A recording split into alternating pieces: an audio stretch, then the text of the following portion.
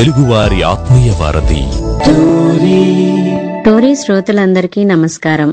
మనం ప్రతి ఆదివారం ఉదయం 11:30 గంటల నుంచి 12:30 గంటల వరకు మార్పు కోసం శీర్షికన విశిష్ట వ్యక్తుల్ని పరిచయం చేసుకుంటున్నాము. అలాగే ఈ ఆదివారం డిసెంబర్ 6వ తేదీన మనం కలుసుకొనబోయే విశిష్ట వ్యక్తి శ్రీ వికాస్ మన్హస్ గారు.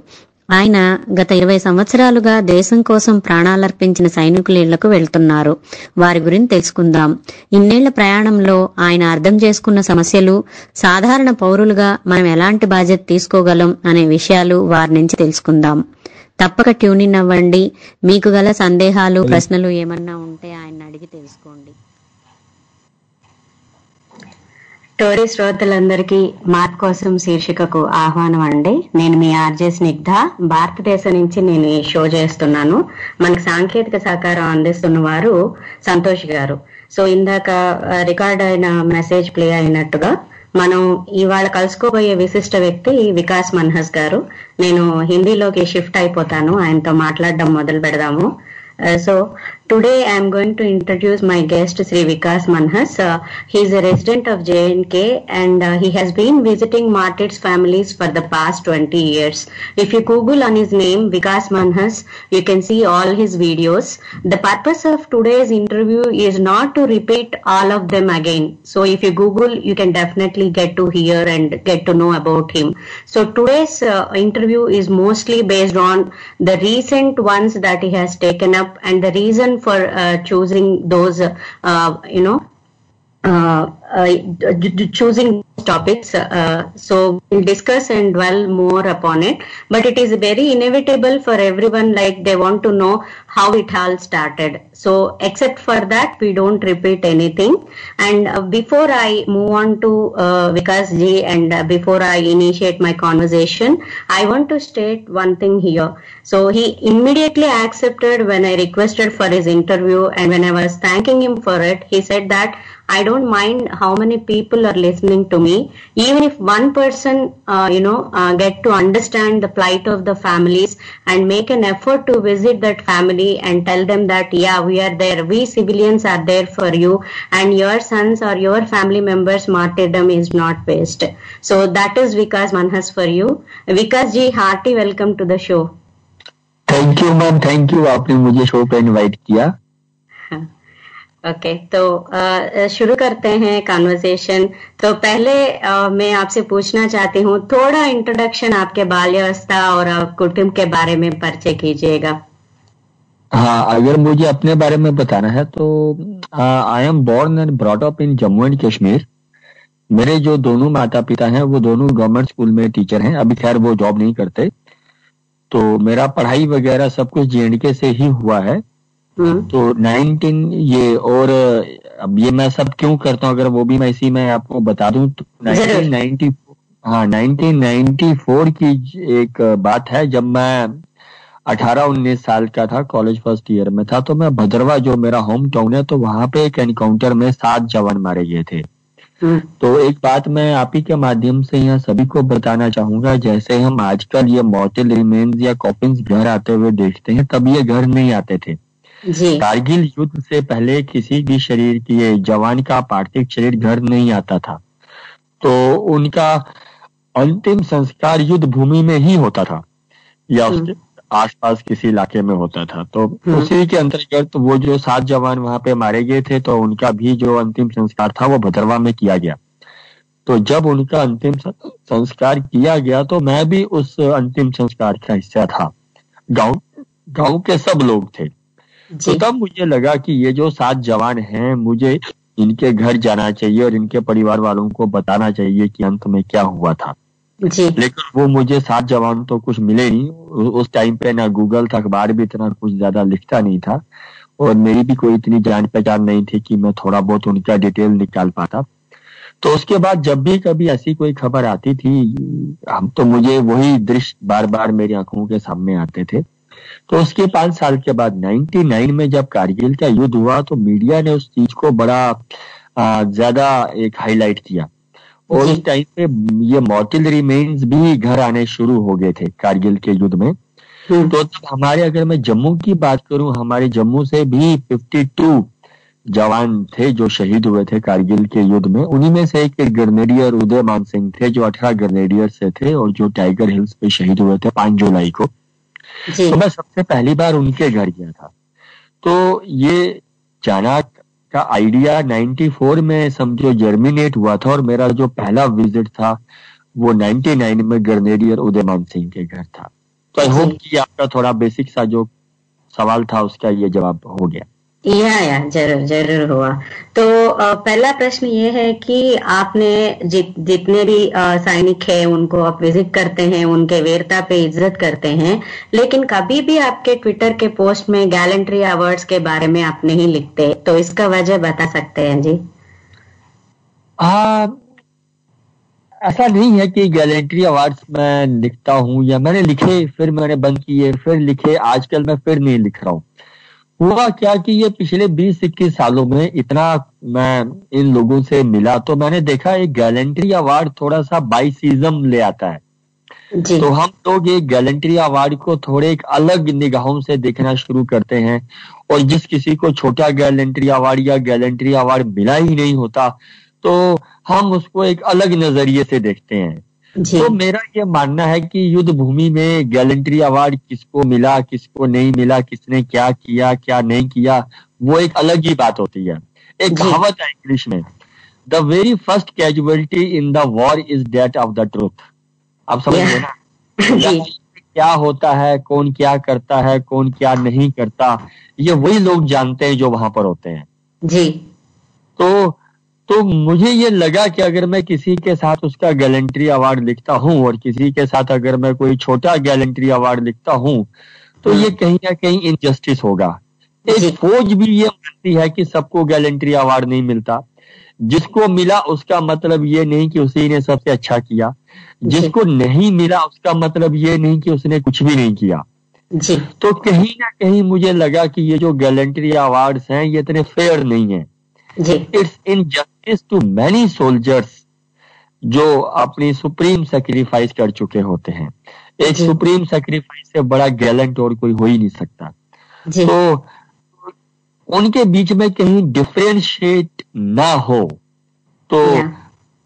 पास्ट क्वाइट सम टाइम मैंने एक बार फिर से I have stopped writing gallantry award. जी आपने एक इंटरव्यू में बताया तो मुझे बहुत अच्छा लगा कि शायद कोई शहीद हो लाइक बिना मार के, किसी को कोई काउंट नहीं है जितने लोगों को उन्होंने मारा है, लेकिन वो भी सिग्निफिकेंट है क्योंकि वो पहले लाइन पे आया, वो सीधा बुलेट अपने ऊपर ले लिया क्योंकि उनके साथ ही और दोनों को मार सके। तो इसलिए जितने लोगों को कोई सैनिक ने मारा है वो माय लाइक इम्पोर्टेंस नहीं, we shouldn't give importance to that point. Right, मैं आपकी इस बात को कहूंगा unfortunately it's very sad part कि नंबर ऑफ किल्स के बेस पे आजकल गैलेंट्री अवार्ड दिए जाते हैं। अगर 1 किल होगी तो सेना मेडल होगा, अगर 2 किल्स होंगी तो आपको शौर्य चक्र देंगे या ऐसे ऐसे कुछ वो करते हैं जो मुझे बड़ा अबसर्ड सा लगता है समहाउ। खैर वो Yeah. फौज इंटरनल प्रोसेस है, हम उस पर कोई टिप्पणी नहीं करेंगे, they are expert to decide this. But वही जो बात मैंने आपसे की, मान लो मैं और आप दोनों ही लड़ाई में जाते हैं जी और मुझे सबसे पहले गोली लग जाती है और आपको सुबह मॉर्निंग में गोली लगती है, रात भर आपको लड़ने का मौका मिलता तो आप ऑफकोर्स मेरे से ज्यादा लोगों को ही हिट करोगे, मारोगे। लेकिन मैं जो सबसे आगे था, जो सबसे पहला ब्रस्ट ले लिया मैंने अपने आप पे, शायद वो ब्रस्ट आप लोगों को लगता तो मेरी तो गैलेंट है उस ब्रस्ट के चलते मैं किसी को मार नहीं पाया, मुझे किसी को किल करने का मौका नहीं मिला, बट मैं बहादुर तो था जी। तो बस ये सब चीजों पे और भी कुछ बड़े सारे इसमें टिट्स एंड बिट्स थे। तो वन डे आई रियलाइज्ड कि I should do away with the gallantry award.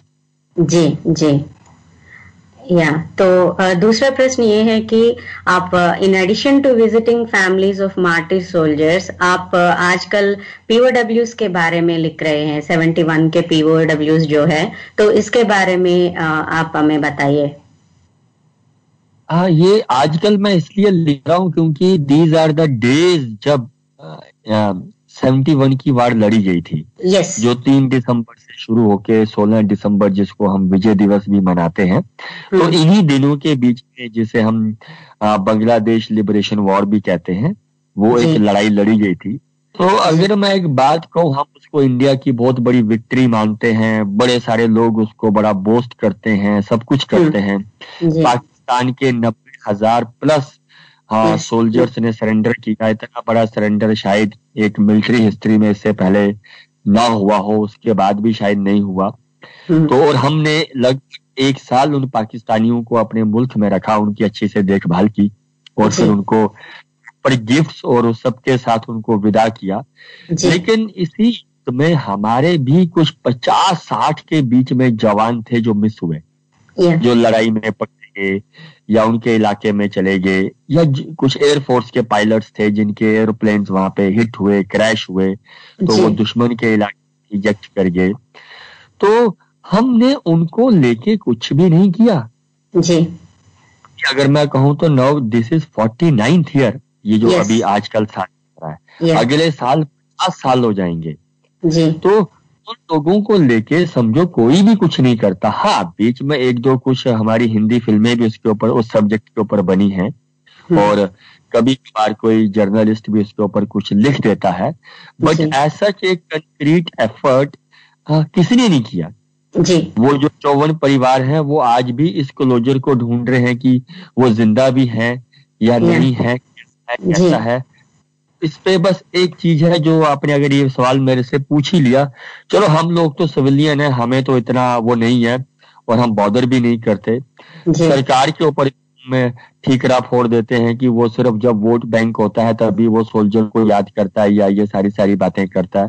जी। ब्यूरोक्रेसी तो हम ऐसे ही एंटी आर्मी मानते हैं कि जो ब्यूरोक्रेसी या वो आर्मी के अगेंस्ट है, वो उनके जी। कोई भी काम अच्छे से होने नहीं देती। ठीक है, एक्सेप्टेड, ये सब वाद विवाद की बातें हैं। बट जो एक चीज है जो मुझे बहुत जिस पे दुख होता है कि जो फौज के अपने लोग हैं उन्होंने भी अपने साथियों को भुला दिया, उनके लिए उन्होंने कोई एफर्ट नहीं लगाया। अगर मैं एक बात आपसे, पिछले कुछ दिनों में, इनफैक्ट आज भी आए दिन आप ये 1 रैंक 1 पेंशन सुनते होंगे, जी। OROP। हाँ, या ORP, जिसको लेके बड़ा एजिटेशन हुआ।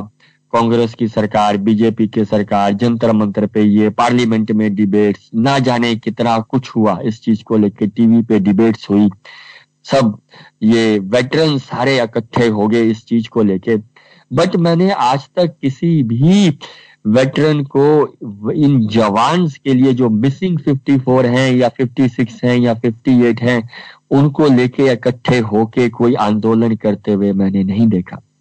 जी। इससे बड़ी एक, अब मुझे शर्म वर्ड यूज नहीं करना चाहिए, इससे बड़ी विडंबना और हमारे देश की नहीं हो सकती। हम मींस वेटरन्स ने, फौज ने अपने ही साथियों को खुद से भुला दिया। उन्होंने भी उनको लेके कोई एजिटेशन नहीं की, कोई प्रेशर बिल्ड करने की कोशिश नहीं की। अपनी पेंशन को लेके, अपने फाइनेंशियल गेन्स को लेके उन्होंने सब कुछ किया, लेकिन अपने जो साथी थे जो छूट गए, उनको लेके उन्होंने भी कभी कुछ नहीं किया। जी।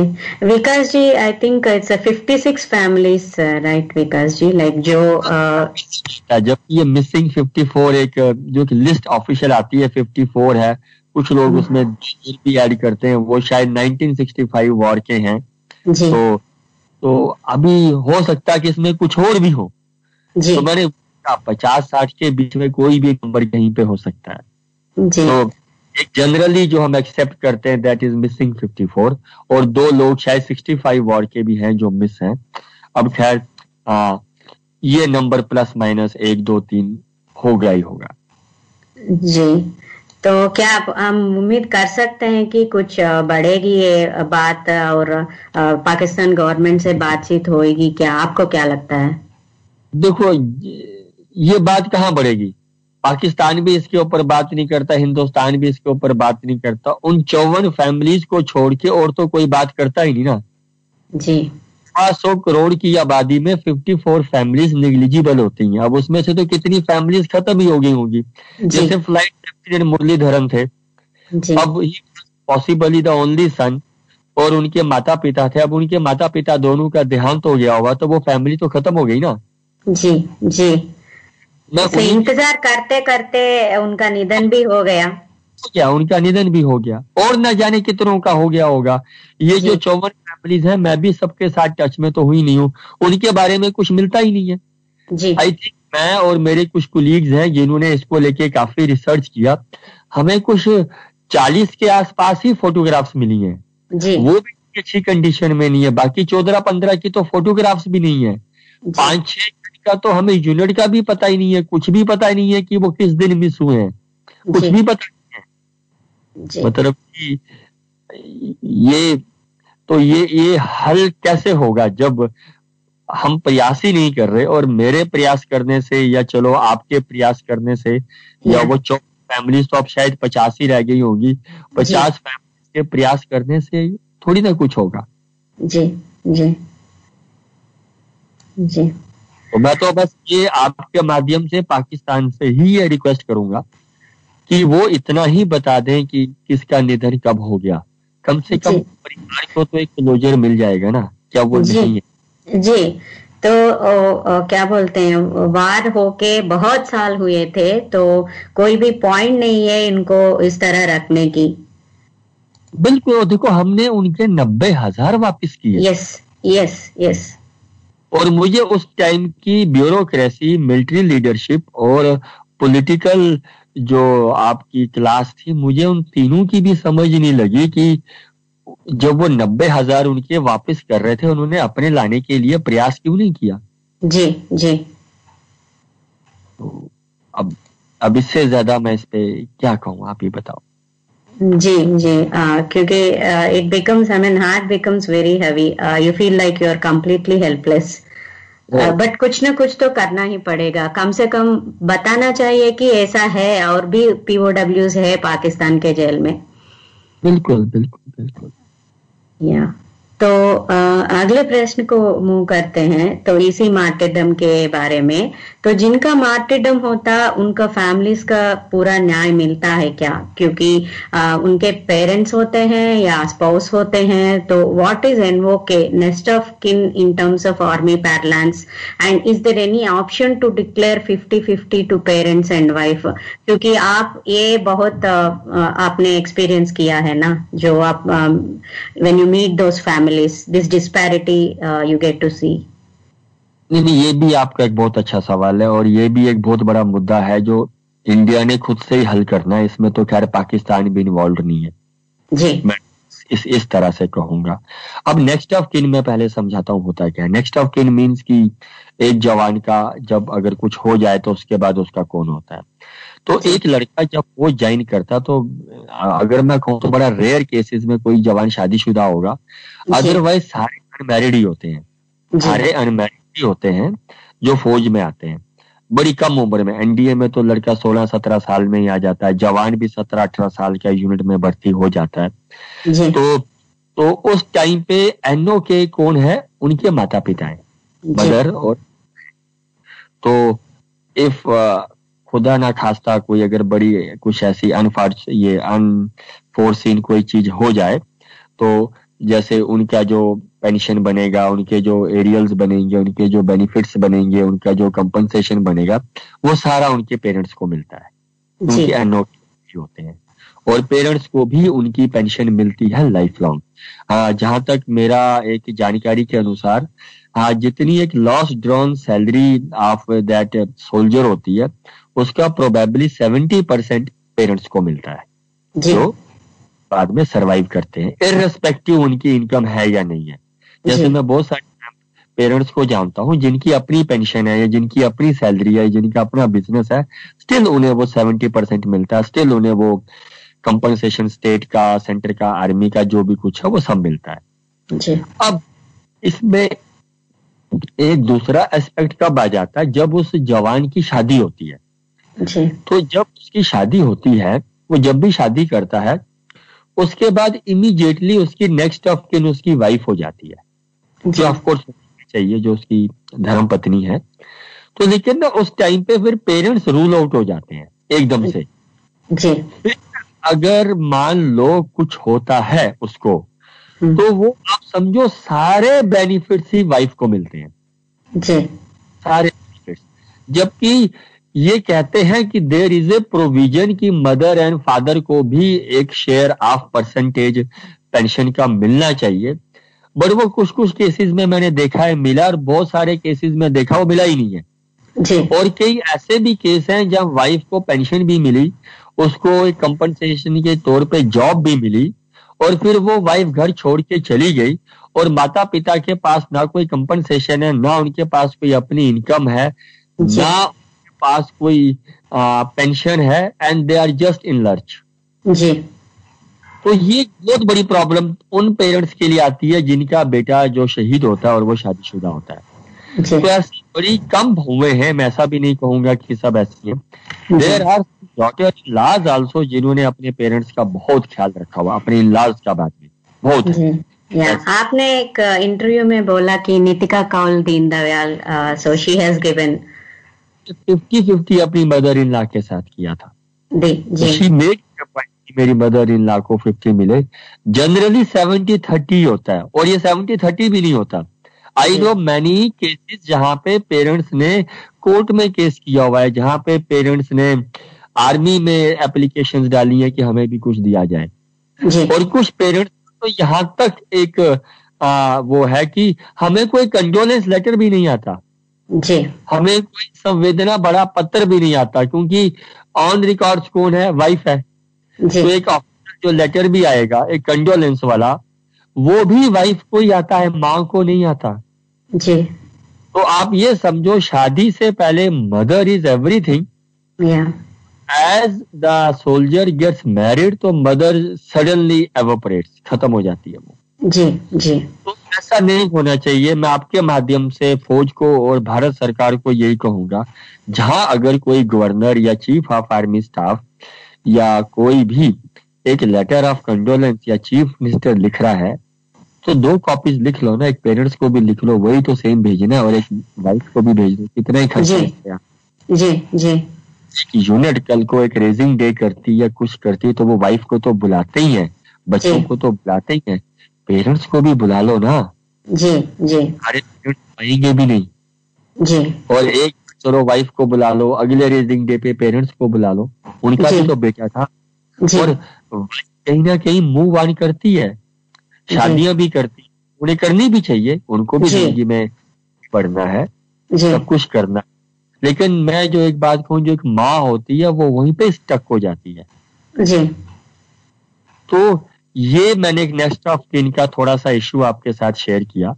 तो जी। इसमें कंपल्सरी एक शेयर मदर या फादर को जाना चाहिए, चाहे जी। उन्हें जरूरत है या नहीं है।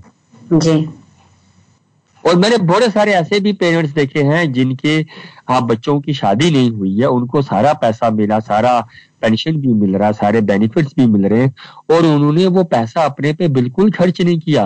वो सारा पैसा कहीं ना कहीं सोशल वर्क पे ही खर्च करते हैं। जैसे मैं एक एग्जांपल आपसे दूंगा, हमारे जम्मू से ही captain Tushar Mahajan 9 para SF के थे जो शहीद हुए थे। जी तो उनका जितना भी ये कंपनसेशन और ये वो जो पैसा इकट्ठा हुआ, तो जी। Uncle aunty captain Tushar Mahajan एक मेमोरियल ट्रस्ट बनाया हुआ है, तो उस ट्रस्ट के चलते वो आए दिन कोई ना कोई एक्टिविटीज करते रहते हैं और वो सारा पैसा उसी ट्रस्ट पे खर्च करते हैं। जी जी जी विकास जी, ये बातचीत चालू करने के पहले एक थोड़ा सा ब्रेक लेंगे, 1 मिनट का, और सीधा वापस आ जाएंगे। ठीक है मैम, ठीक है।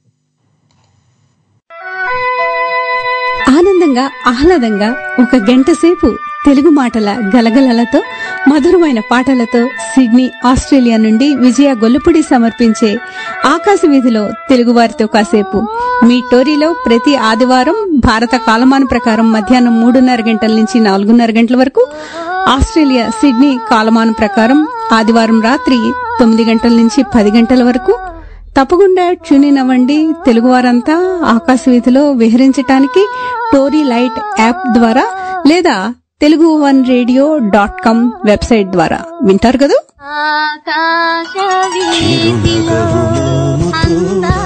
నవోదయం, మంచి మాటలు, మధురమైన పాటలు. నవోదయం క్రైస్తవ భక్తి గీతాల కార్యక్రమం.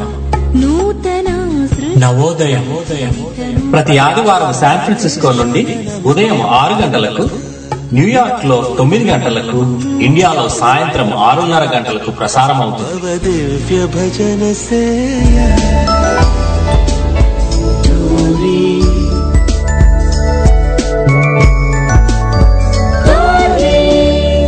తెలుగువారి ఆత్మీయ వారధి. టోరీ శ్రోతలందరికీ మార్పు కోసం శీర్షికకు పునరాహ్వానం అండి. మనం వికాస్ గారితో మాట్లాడుతూ ఉన్నాము. विकास जी, जो आपने जम्मू कश्मीर के बारे में तो बता दिया, तो उन्हीं से जुड़े एक प्रश्न आपसे पूछना चाहती हूँ मैं.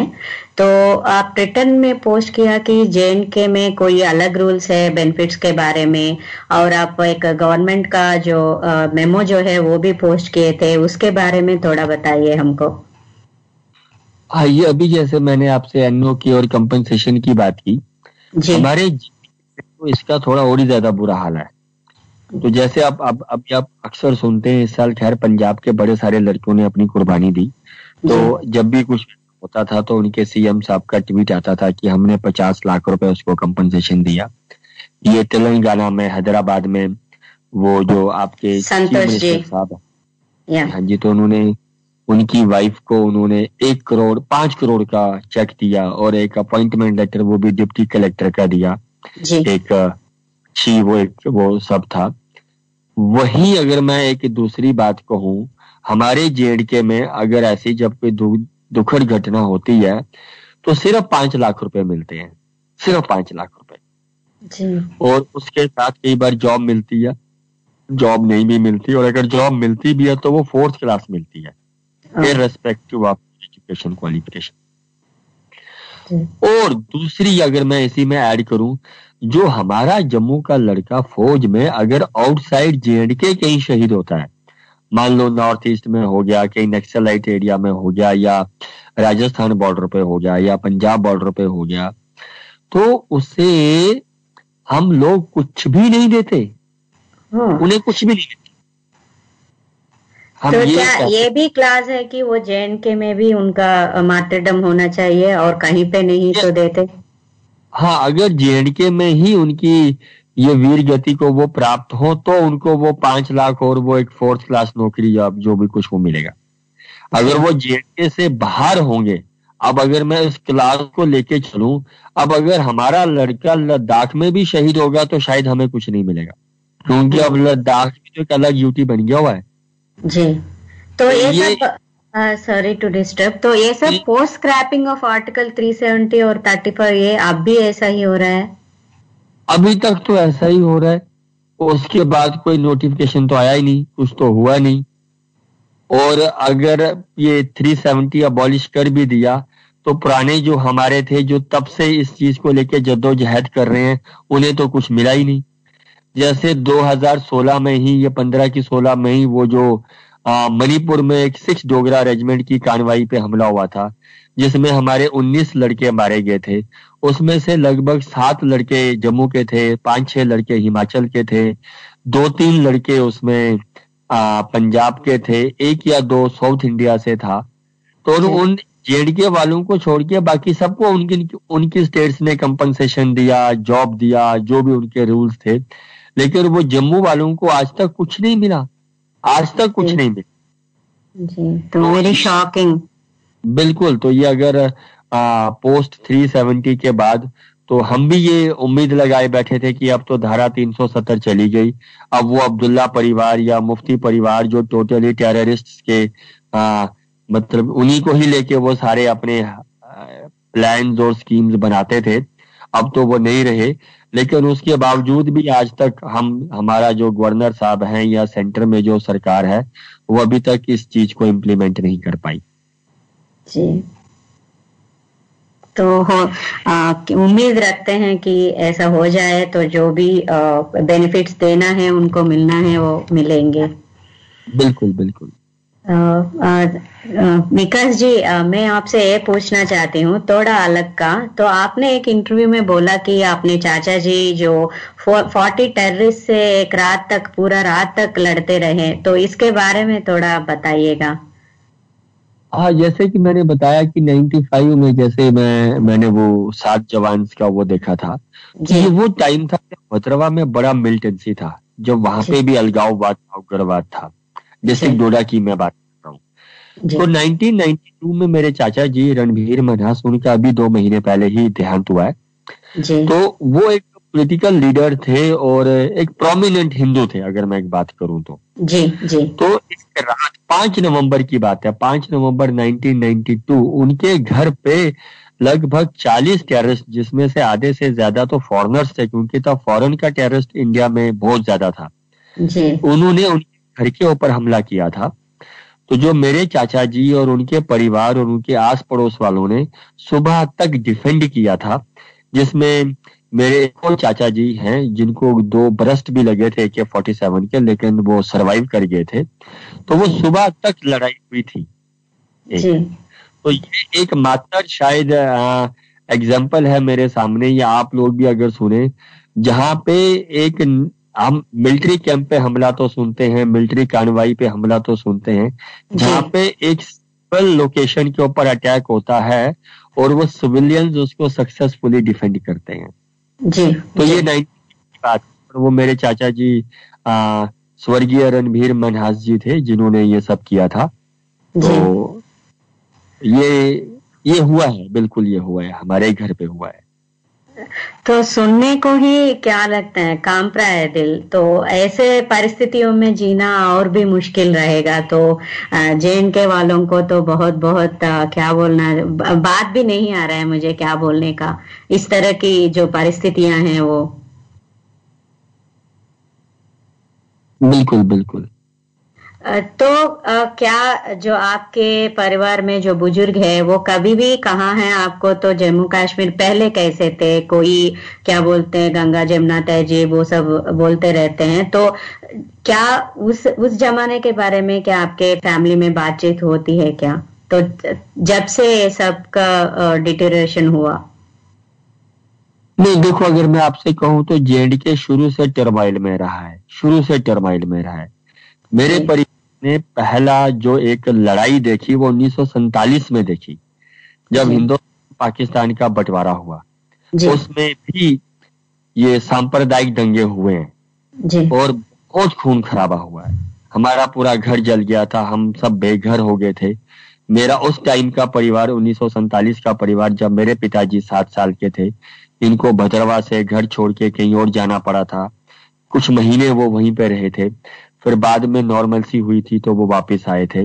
और भद्रवा जैसी जगह, JNK जैसी जगह, यहाँ पे ये गंगा जमुना तहजीब ये ऐसा कुछ भी नहीं है। ये बाहर ही देखते हैं और या अखबारों में ही देखते हैं या मैगजीन्स में ही होता है। फिर 1980 में अगर हम कश्मीर देखें तो मेरी जो वाइफ है वो कश्मीर से हैं, तो 89 में कश्मीर से मास माइग्रेशन हुआ है, आपने वो देखा हुआ है। तो ये जो हम बड़ी बड़ी बातें करते हैं, ये वो करते हैं, ऐसा। हेलो हेलो हेलो, हाँ अभी सुन रहा है, सुनाई दे रहा है। तो ऐसा मतलब कि कुछ नहीं था। मैंने 1947 की बात की, उसके बावजूद भी बाद में भी बड़ा कुछ होता रहा, 89 में भी हुआ और आज तक तो हो ही रहा है। तो ग्राउंड रियलिटी अलग है, जो कहते हैं वो अलग है। बिल्कुल बिल्कुल बिल्कुल। ये जो वर्ड कश्मीरियत यूज करते हैं कश्मीर वाले, कश्मीरियत कश्मीरियत, लेकिन वो आज भी एक हिंदू परिवार को वहां पे बसने तो देते नहीं है जी। ये तो सिर्फ कहने की बातें हैं ना। जी जी। अभी क्या आप कोई बदलते जमाने में कोई चेंज एक्सपेक्ट कर रहे हैं, तो कोई पीस एक्सपेक्ट कर रहे हैं?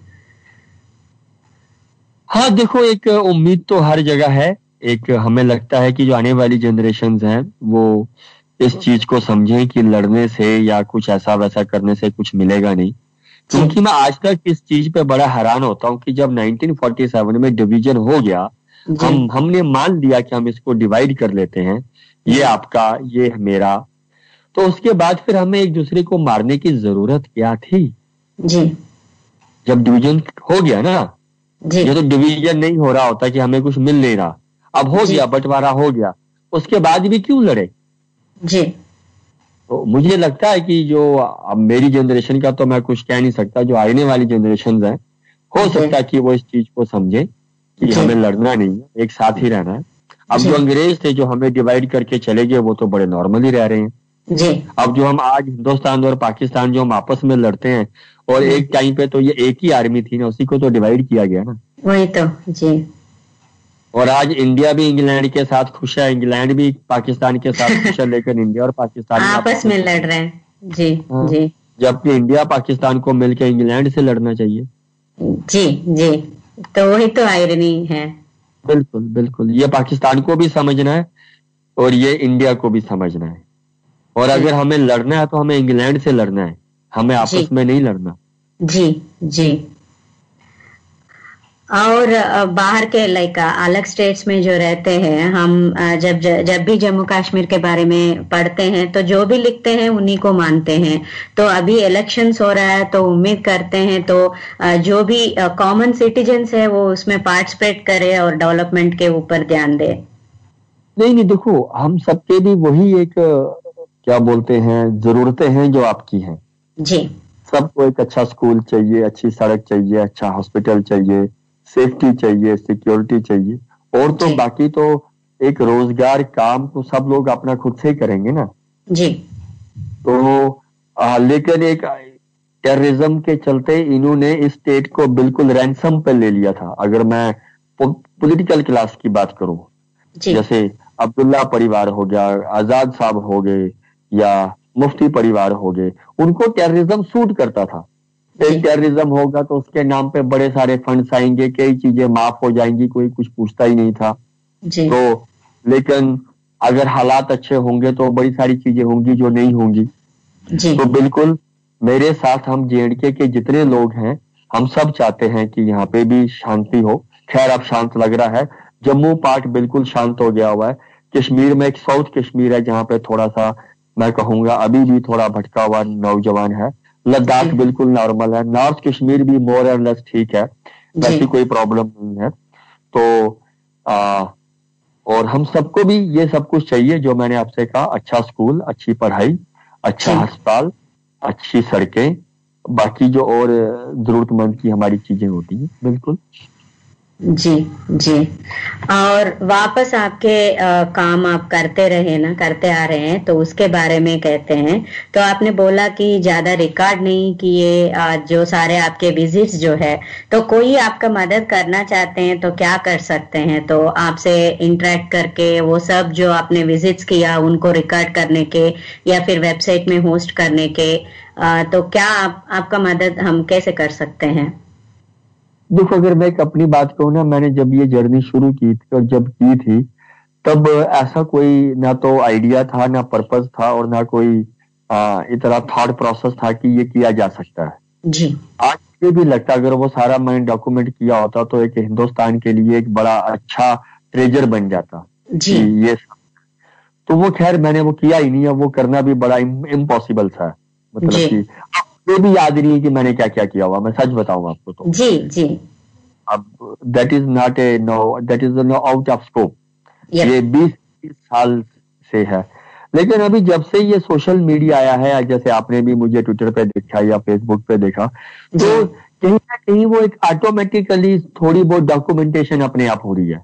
जैसे अगर आप तो मैं रोज एक दो ट्वीट या एक दो पोस्ट या इंस्टा पे कुछ ना कुछ डालता ही रहता हूँ, रोज ही डालता हूँ मैं जी। तो आई कंसीडर कि वो थोड़ी बहुत डॉक्यूमेंटेशन है ही है।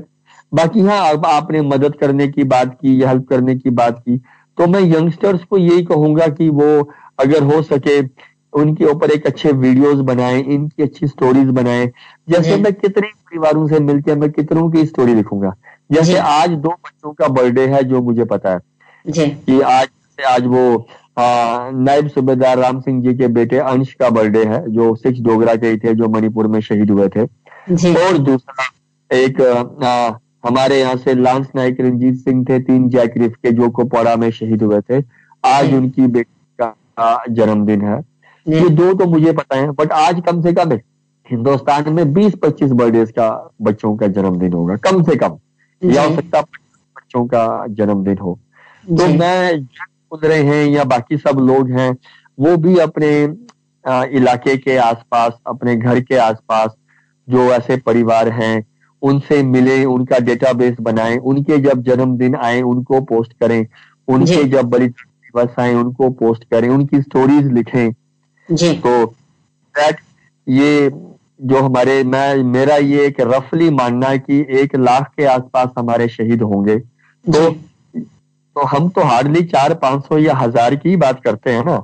जी तो वो बाकी 95,000 लोगों की भी तो कहानियां बाहर आनी चाहिए।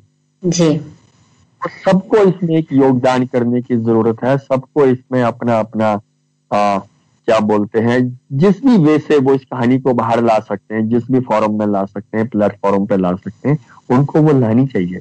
वही मेरी मदद होगी। जी जी। And actually I just want to highlight one important point जो आपने बोला कि आपने कभी सोचा नहीं कि इतना क्या बोलते हैं बिगेस्ट सफर रहेगा आपके लिए, क्योंकि हर एक whatever we say like हर एक अच्छा काम एक ही स्टेप से स्टार्ट होता है। तो नो नीड कि हम इतना प्लान करना है या कुछ करना है, तो सिर्फ आपको अच्छा लगे जो करे तो यूं ही आपको रास्ता मिल जाएगा। क्योंकि हम no need to plan big, but if you keep doing good thing, next task will come before you as it is, like you need not have to plan. Right. देखो, मैंने आज तक कोई भी प्लानिंग नहीं की थी, and there is even plan for next. कल का भी कोई प्लान नहीं है जी। जो मैनेज हो पाता है, जहां जहां तक मैं पहुंच पाता हूँ, तो reach up to there and I manage whatever is manageable. जी। और सभी को टैंजिबल की दृष्टि से भी नहीं देखा जा सकता। कुछ चीज जो होते हैं जो इंटेंजिबल होते हैं, तो जितना खुशी आप उतने फैमिलीज को बांटा होगा, तो इसका कोई हम काउंट और मेजर नहीं कर सकते हैं ना। राइट। और मैं कहता हूँ कि मैंने खुशी बांटी नहीं, मुझे ना जाने उन लोगों ने कितनी खुशी दी है। वही तो या mutual. Difficult for me to explain. मुझे लगता नहीं कि तुषार के मम्मी पापा को कुछ भी दिया होगा, और जो प्यार, जो एक अपनापन और जो एक ख्याल उन्होंने मेरा आज तक रखा हुआ है पिछले 4-5 सालों में, तो मैं क्या कहूँ आपसे। जी। और आज कोइंसिडेंटली मेजर अक्षय गिरीश का बर्थडे भी है, तो आपने ट्विटर में पोस्ट किया था, मेघना जी आपको उनका शर्ट भेज दिया आपके बर्थडे में। मैंने बेसिकली, ये थोड़ी एक अलग सी स्टोरी है। जब मैं मेघना आंटी से पहली बार मिला था, मेरे ख्याल से 3 साल पहले या 4 साल पहले, 3 साल पहले की बात होगी, तो मैं बेंगलोर में उनके घर पे ही उनसे मिला था। तो जब शाम को मेरी मुलाकात उनसे खत्म हुई, अब मैं वापस आ रहा था जहाँ पे मैं रह रहा था, तो आंटी ने मुझे एक कुर्ता पजामा दिया उस दिन, जो मेजर अक्षय गिरीश ने अपने लिए खरीदा था, और उनको दिसंबर में 2016 दिसंबर में एक किसी अपने फैमिली फ्रेंड की किसी शादी में उसको पहनना था बॉम्बे में। लेकिन ये 30 नवंबर को, ये 29 नवंबर को ही ये हादसा हो गया, ये जम्मू के नगरोटा में। तो फिर वो शादी में जा नहीं पाए और वो कपड़े उन्होंने पहने नहीं। तो वो आंटी ने कपड़े वो मुझे दिए थे, जो मैं बड़ा रिलक्टेंट था लेने में। तो वो मेरे पास उनका कुर्ता पजामा है। और उसके बाद जब मेरा जन्मदिन आया था, उसके बाद तो मैंने पहली बार तब अपने जन्मदिन पे कोई नए कपड़े पहने थे। तो वो कर रहे होंगे, तो वो आंटी ने मुझे वो मेजर अक्षय गिरीश का वो कुर्ता पजामा दिया था, जो उन्होंने अपने लिए लिया था, जो उनको शादी पे पहनना था, लेकिन वो समझो उसको पहन नहीं पाए थे। जी। तो क्या ऐसा कोइंसिडेंस कैसे बता सकते हैं? कुछ क्या बोलते हैं, कुछ एक्सपीरियंसेस का कोई एक्सप्लेन नहीं कर सकते, एक्सप्रेस नहीं कर सकते। और मैं, अगर आप मेजर अक्षय गिरीश की अगर आप फोटोग्राफ्स देखें, तो वेल बिल्ट सोल्जर, काफी अच्छा था उनका। और मैं और पतला सा हूँ। तो जब मुझे आंटी ने वो कपड़े भी दिए, तो अब मैंने मेजर अक्षय गिरीश को तो खैर कभी देखा नहीं था, लेकिन जितना मैं आपको तस्वीरों में देखता था, तो मुझे लगा ये कपड़े मुझे खुले होंगे, क्योंकि सजीक मेरे से काफी अच्छा था, वेल बिल्ट थे वो। लेकिन मैंने वो पहने कोई आई थिंक 5-6 महीने के बाद, जब मैंने वो पहने, तो मैं ये कहता हूँ, या तो मेजर अक्षय गिरीश ने वो कपड़े गलत साइज के खरीदे थे, या तो वो मैन्युफैक्चरिंग खरीदे थे। क्योंकि जब मैंने, लगता ही नहीं था कि मैंने किसी और के कपड़े पहने, वो ऐसा लग रहा था कि जैसे मेरे ही साइज को लेके प्रॉपर फिटिंग से सिलवाए गए हैं। तो maybe his way of appreciating your effort of visiting all the families, his alma mater. Yes, आप इसे कुछ भी कह सकते हो, मतलब कि। और उस दिन जब मैंने कपड़े पहने थे, तो मेरा फेसबुक पे ना मेरा बर्थडे विजिबल नहीं है, और आंटी उससे पहले मुझे जानते ही नहीं थे मेरे बर्थडे का ये। तो जब मैंने वो फोटोग्राफ उस पे फेसबुक पे डाली कि आज मेरा जन्मदिन है और आज मैंने मेजर अक्षय गिरीश के ऐसे ऐसे कपड़े पहने हैं, तो वहां पे कमेंट लिखा हुआ है, वो आप आज भी जाके पढ़ सकते हैं कि मुझे आज सुबह से इंट्यूशन हो रहा था कि तुम आज ये कपड़े पहनोगे। जी जब उनको दिए हुए 5-6 महीने हो गए थे और उनको ये भी नहीं था पता कि मेरा उस दिन जन्मदिन है, फिर जी भी उन्हें कुछ तो इंट्यूशन शायद या अक्षय ने उनको कुछ तो हिंट दिया होगा या कुछ होगा, जी जी ये नहीं कहूंगा, बट ये उनका कमेंट है वहां पे जी कि सुबह से लग रहा था कि तुम वो कपड़े पहनोगे। जी। तो और एक आपसे पूछना चाहते हैं जो सभी के मन में होते हैं, तो आप ये सब जा रहे हैं तो उसका फंडिंग कैसे अरेंज कर सकते हैं, कैसे कैसे अरेंज करते हैं? देखो, मैं खुद से अपना काम करता हूँ। मेरा पहले तो मेरा टूर्स एंड ट्रेवल्स का बिजनेस था, जी अभी भी है खैर। जी अभी पिछले 6 महीने से या 1 साल से, जब से J&K में वो आर्टिकल 370 और ये कोविड सिचुएशन में अब वो बंद हो गया, जी एंड आई ऑप्टिमिस्टिक की ट्रेवल इंडस्ट्री दोबारा कभी शुरू होगी तो जी उसमें मैं लद्दाख, कश्मीर, जम्मू के ये टूर पैकेजेस सारे ऑर्गेनाइज करता हूँ। जी तो अर्न एंड देन मैं खुद से बहुत ज्यादा ट्रेवल करता हूँ, तो मेरा ट्रेवलिंग का ही सारा खर्चा होता है। जी बाकी जैसे बेंगलोर भी जाऊंगा तो मैं मेघन आंटी के घर पे रहूंगा, जी या थॉमस है वहां पे, वो मुझे अपने घर में रख लेंगी। अगर जी मैं दिल्ली जाऊंगा तो दिल्ली में कोई परिवार मुझे अपने पास रख लेगा। जयपुर में अमित भारद्वाज जो फोर्ट जाट के थे, मैं उनके ही बेडरूम में जाके रहूंगा। जी तो मेरा सिर्फ ट्रेवल का खर्चा समझो, जो ट्रेन, बस या कभी मैं अगर हवाई जहाज में गया तो जी वही का।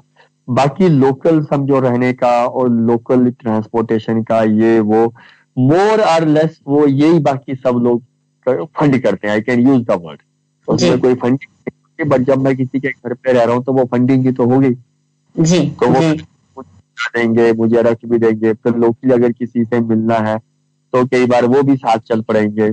जी तो इसलिए मेरा इतना ज्यादा खर्चा नहीं होता अगर जितना चाहिए। जैसे अगर मैं यहाँ से बेंगलोर जाऊंगा तो मेरा बस यहाँ से बेंगलोर जाने का टिकट और बेंगलोर से वापस आने का टिकट।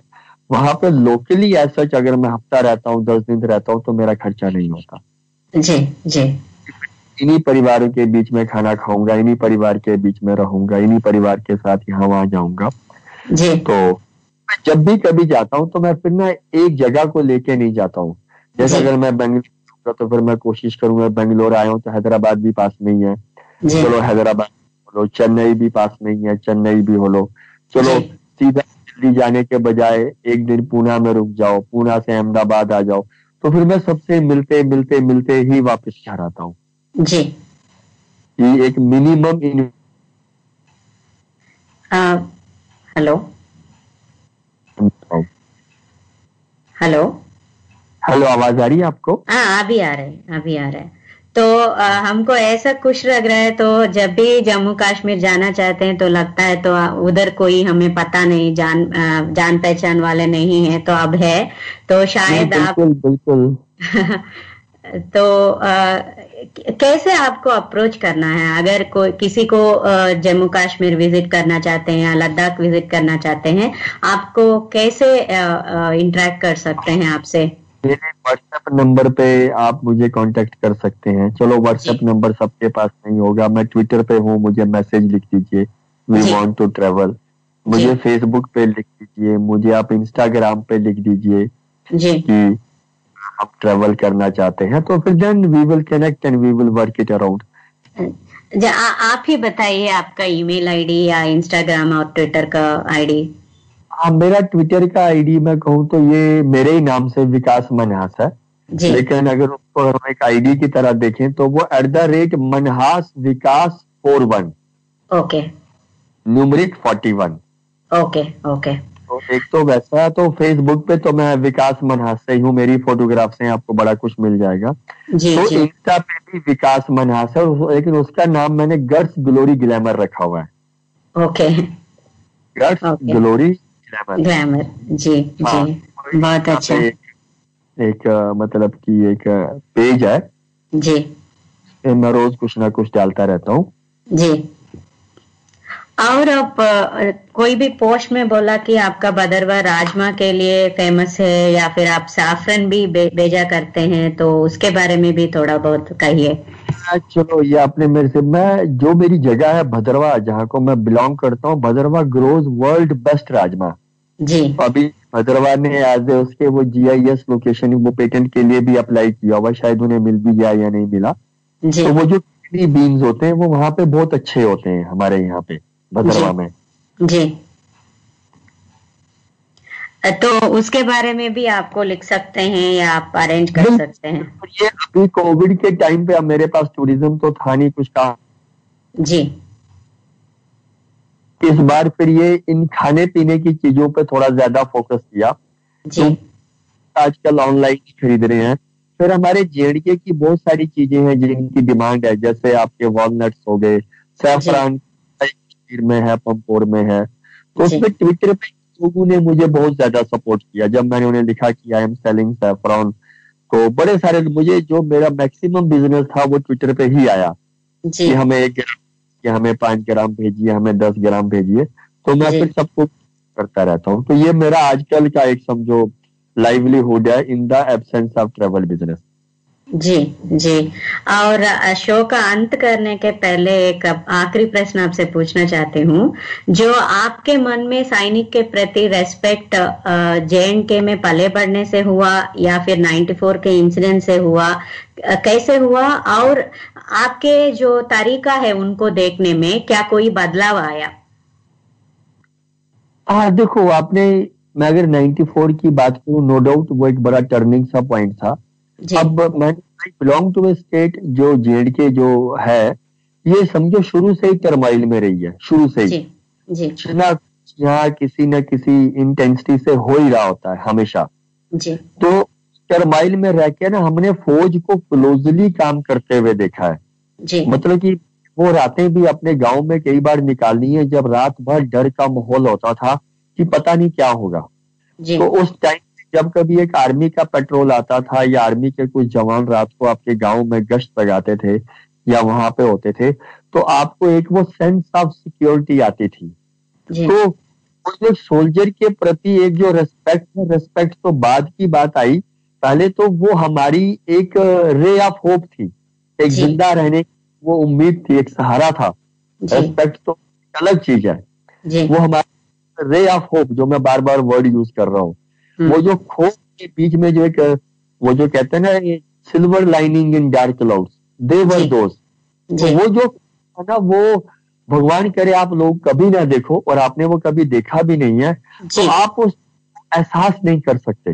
वो जो डर का एहसास होता है वो वही करता जो कभी डरा हुआ होता है। जी हमारी तो कंपल्शन है इनको रेस्पेक्ट करना, इनको रिगार्ड करना इनका।